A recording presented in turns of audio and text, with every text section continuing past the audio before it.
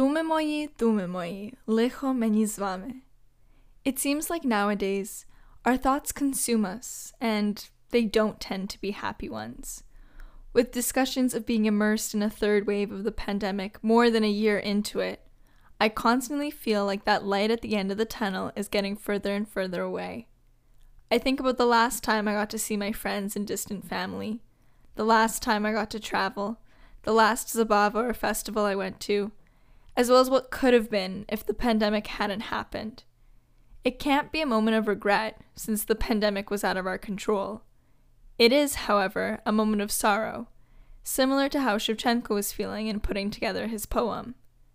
It is difficult to stay optimistic for the future despite the ongoing vaccine administration, especially since we don't know when we'll be able to even get vaccinated. Beyond that, we question what our lives will look like. What will that new normal be? These thoughts are that which consume us, and they evidently aren't happy ones.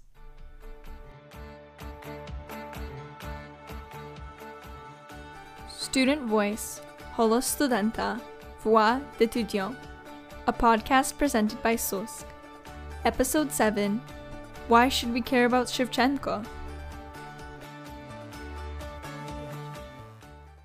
Welcome, вітаємо, and bienvenue to the Ukrainian Canadian Students Union, or SUSK's 7th podcast episode, an ode to the great Ukrainian poets and artists. I'm your host, Alexandra Hollick. My apologies for the dark start there. The weather is warm and we should be happy to go outside in our backyards. But there's only so much serotonin we can get from that. The reality is that the farthest we'll be able to go is our backyard until it's safe enough to return to some normalcy. Speaking of looking back on the good and nostalgic times, the month of March was always an exciting time for me growing up. Aside from the lovely spring weather, it was also a month filled with concerts, Taras Shevchenko concerts in particular. But after graduating from elementary school and then Ukrainian school, I didn't hear about Shevchenko as often as I used to. It seemed as though once you moved outside the Ukrainian academic community, you didn't hear about Ukraine's greatest writers, poets, or artists. In my experience, yes, I stayed in the Ukrainian community after graduating from high school, and I continued to be a part of it. But March comes and goes without any notable dedication to Shevchenko in the post-secondary students' club realm. March also marks midterm season, so I can understand why students might not be paying attention to the poet they commemorated so many years ago. But even if we don't put on our own Taras Shevchenko concert nowadays, it's important for us as Ukrainian students living in Canada to indulge in our culture's literary history. To speak more on this and the importance of remembering Taras Shevchenko, as well as other icons of Ukrainian literature and culture, here is retired professor Miroslav Shkandry, who most recently worked at the University of Manitoba.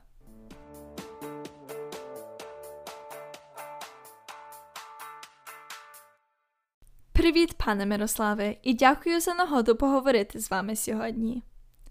Привіт, дякую вам. Прошу представтеся нашим глядачам та слухачам і розкажіть трохи про вашу роботу. Я називаюся Мирослав Шкандрій, і я багато років був професором при Манітопському університеті. Я сам з Англії, закінчив університет в Англії, а потім на докторську програму приїхав в Торонто. Я вже викладав фактично україністику або славістику. Я викладав вже 40 років в різних університетах, але найдовше в Манітопському університеті у Вінніпезі. As we're wrapping up the month of March, which is typically known in the Ukrainian community as the month we commemorate the great Taras Grigorovich Shevchenko, we often look back on the impact Shevchenko had and continues to have on the Ukrainian community and diaspora. Could you share with our audience members a bit about what that impact is and how it's lasted so long? Well, it's been huge. Shevchenko's enormous, not just for the diaspora or immigrant communities, but for Ukraine itself.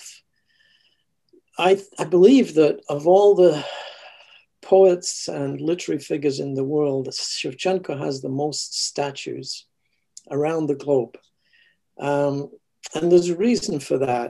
emigre diaspora communities used Shevchenko as a gathering, as a symbol, a gathering point.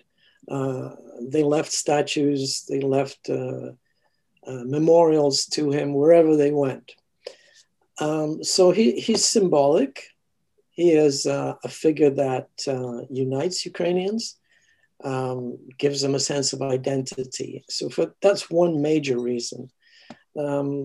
He's just the individual that is most closely associated with the idea of Ukraine being Ukrainian.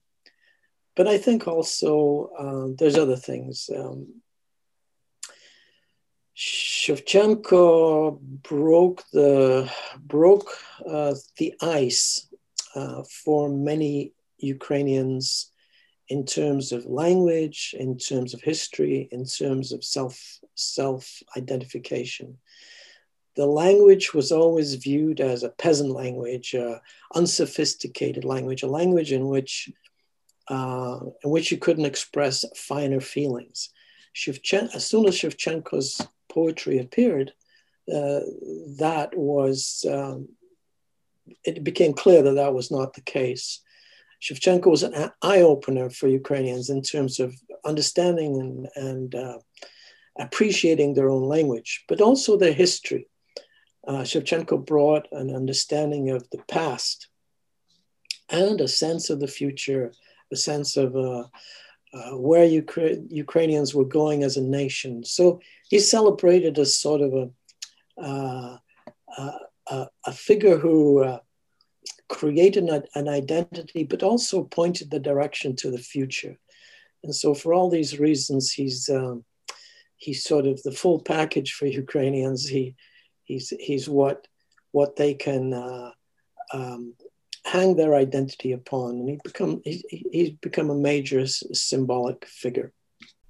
Speaking of history and those feelings of identity, growing up, or at least during my experience growing up, I was always involved with Taras Shevchenko concerts at Ukrainian school or my elementary school, and after reciting Shevchenko's Zapovit and Dumy Moyi countless times and learning about his childhood, there were definitely some things that stay with me today. My question is, why was this such an integral part of our curriculum back then? Well, partly for the reasons that I mentioned. I'm sure your instructors wanted you to sort of identify with the major figure in their culture. But I think also to tempt you to look more deeply into the literature. One of the things that happens when you have a figure who is a prophet or an icon, you don't really analyze icons. You don't really question them. And one of the problems for a great writer like Shevchenko, especially in school curriculums, is people don't read him very carefully. They just sort of accept the image. And that's a disservice, because Shevchenko is a great writer. And he's a writer that you can learn a great deal from and keep learning from. So I think what teachers try and do is to tempt their students by giving them a few poems that they hope will draw them into an appreciation of the figure, the writer, and then lead them to read more. Shevchenko, like all icons, like all prophets, he tends to be simplified and not read enough. But he's a very complicated, a very interesting poet, a poet of many voices. If you read some of his poems, they're a bit confusing the first time because he shifts voice. He goes, he'll have 7 or 8 shifts of voice, 7 or 8 different narrators come in. And I always hope that good teachers, good instructors encourage their students to see that, to hear those different voices and see the complexity. He's a great writer. This year, we commemorated 60 years since Taras Shevchenko's passing. Чому ми ще вшановуємо пам'ять Тараса Шевченка після всіх тих років? Ну, я думаю, тому що як кожен великий письменник, його можна багато разів читати і весь час щось нове в ньому знаходити. Кожне покоління щось нове знаходить у Шевченка. Він не є, його не можна вичерпати. Ми бачимо щось сьогодні, ми бачимо щось інакше від того, що люди бачили під час революції 17-го року, під час Другої світової війни і так далі.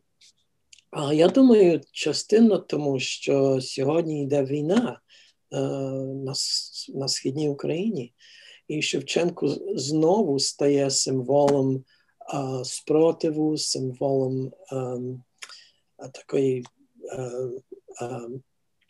можливості протистоятись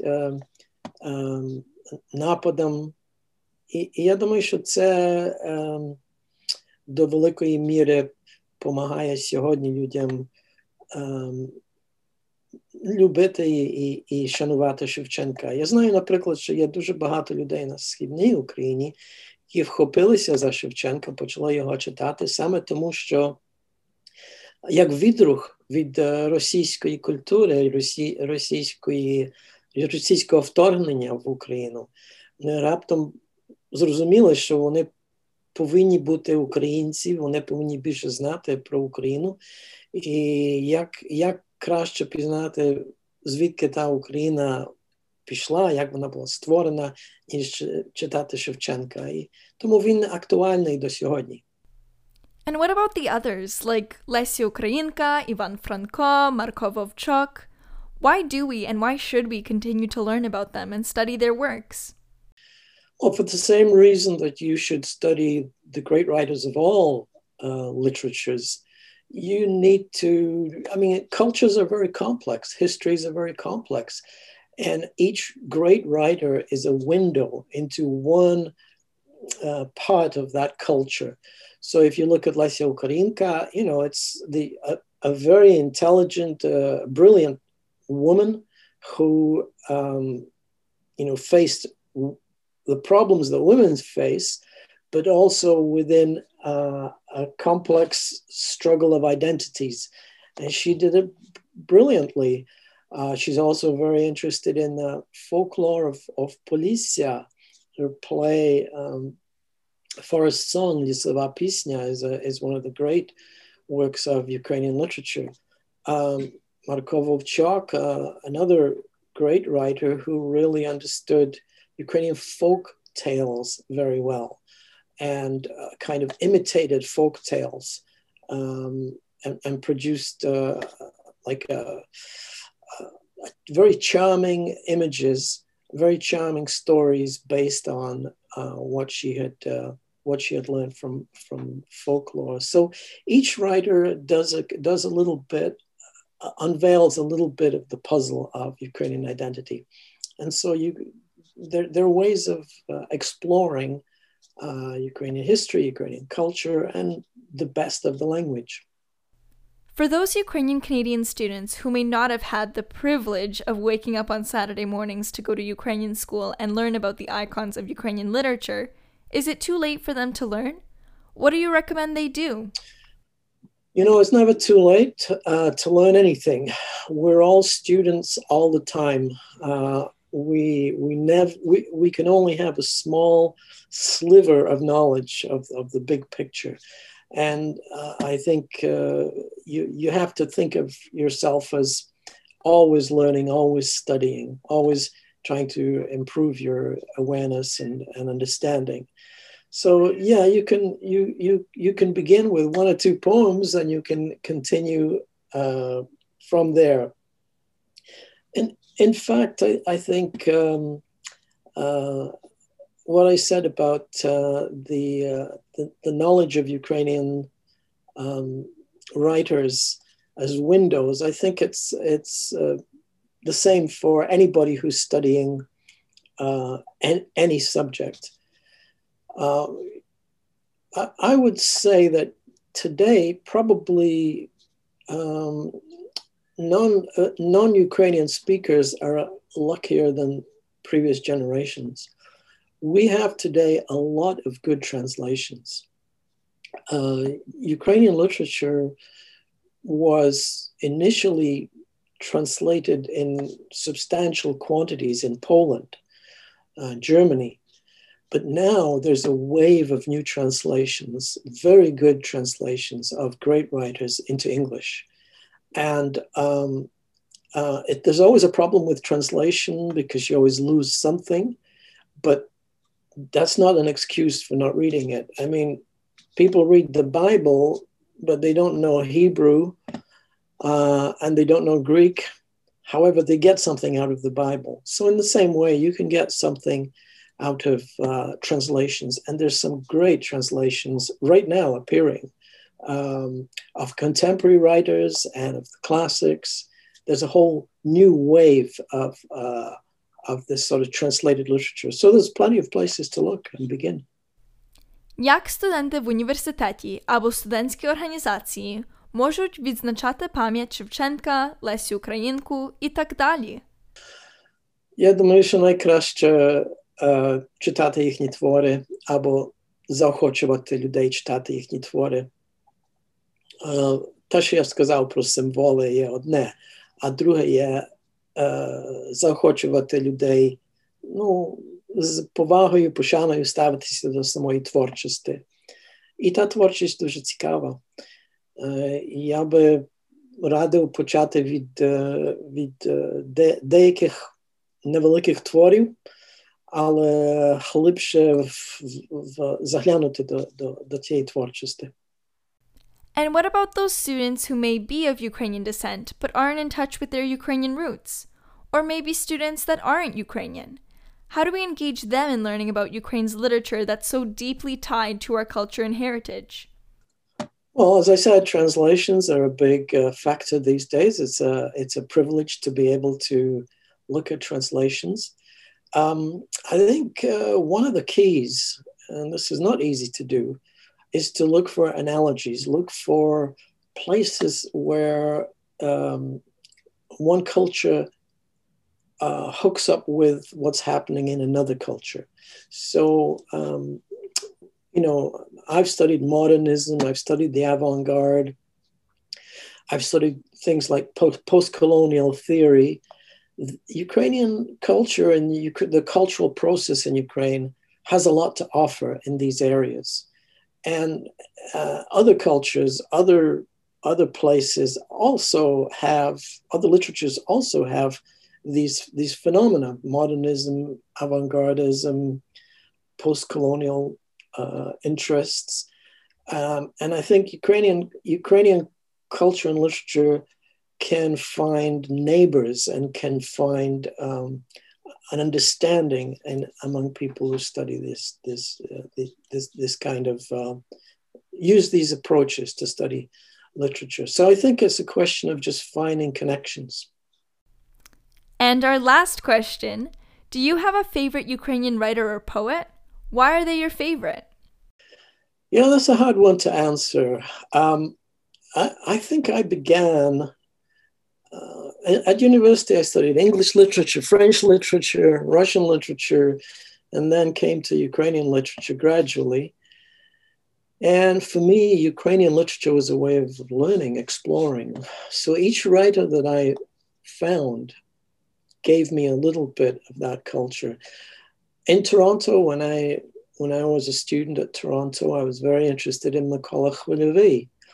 At that time, there was an interest in revolution, the 1917 revolution, the 1920s, the cultural renaissance, the great renaissance of the 1920s. And Khvilievy, I was very excited by him. I liked him at the time as a writer. But, that was understanding Ukraine in the 1920s, understanding Kharkiv. But you can move on and you can look at other writers and other periods and discover other elements of Ukrainian culture. Today, for example, I like Serhiy Zhadan, who is a contemporary, a very popular writer. And actually, I translated his Depeche Mode, his short sort of novel, into English.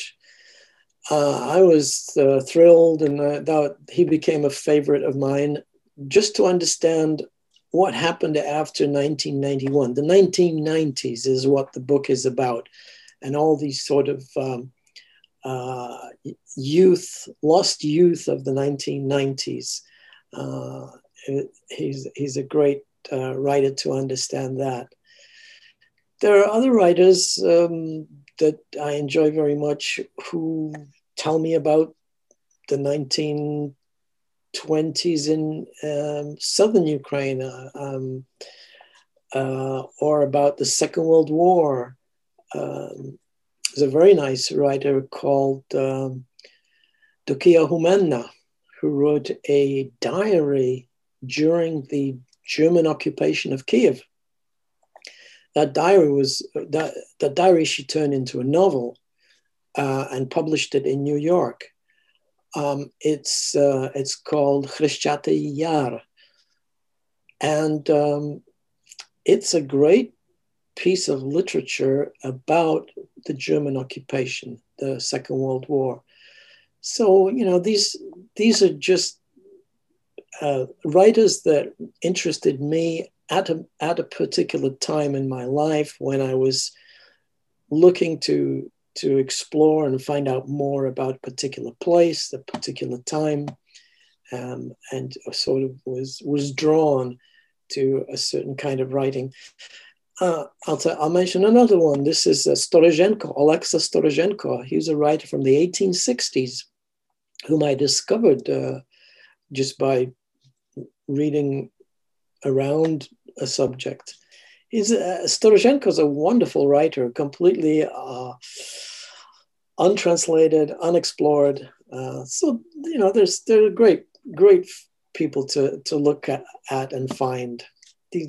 I just sort of, depending on my mood and depending on what I'm looking for, I find these different writers. Дуже дякую, пане Мирославе, за розмову. Нема за що. Дуже приємно було розмовляти.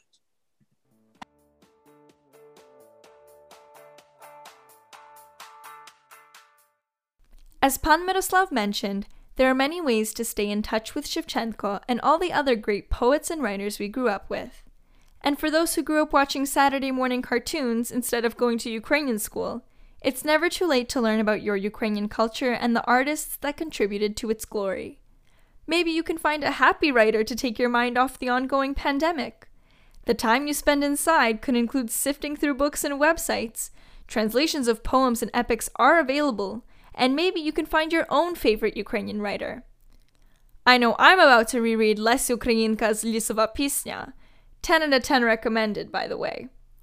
Anyways, this has been Alexandra Holik on Student Voice Episode 7, Why Should We Care About Shevchenko?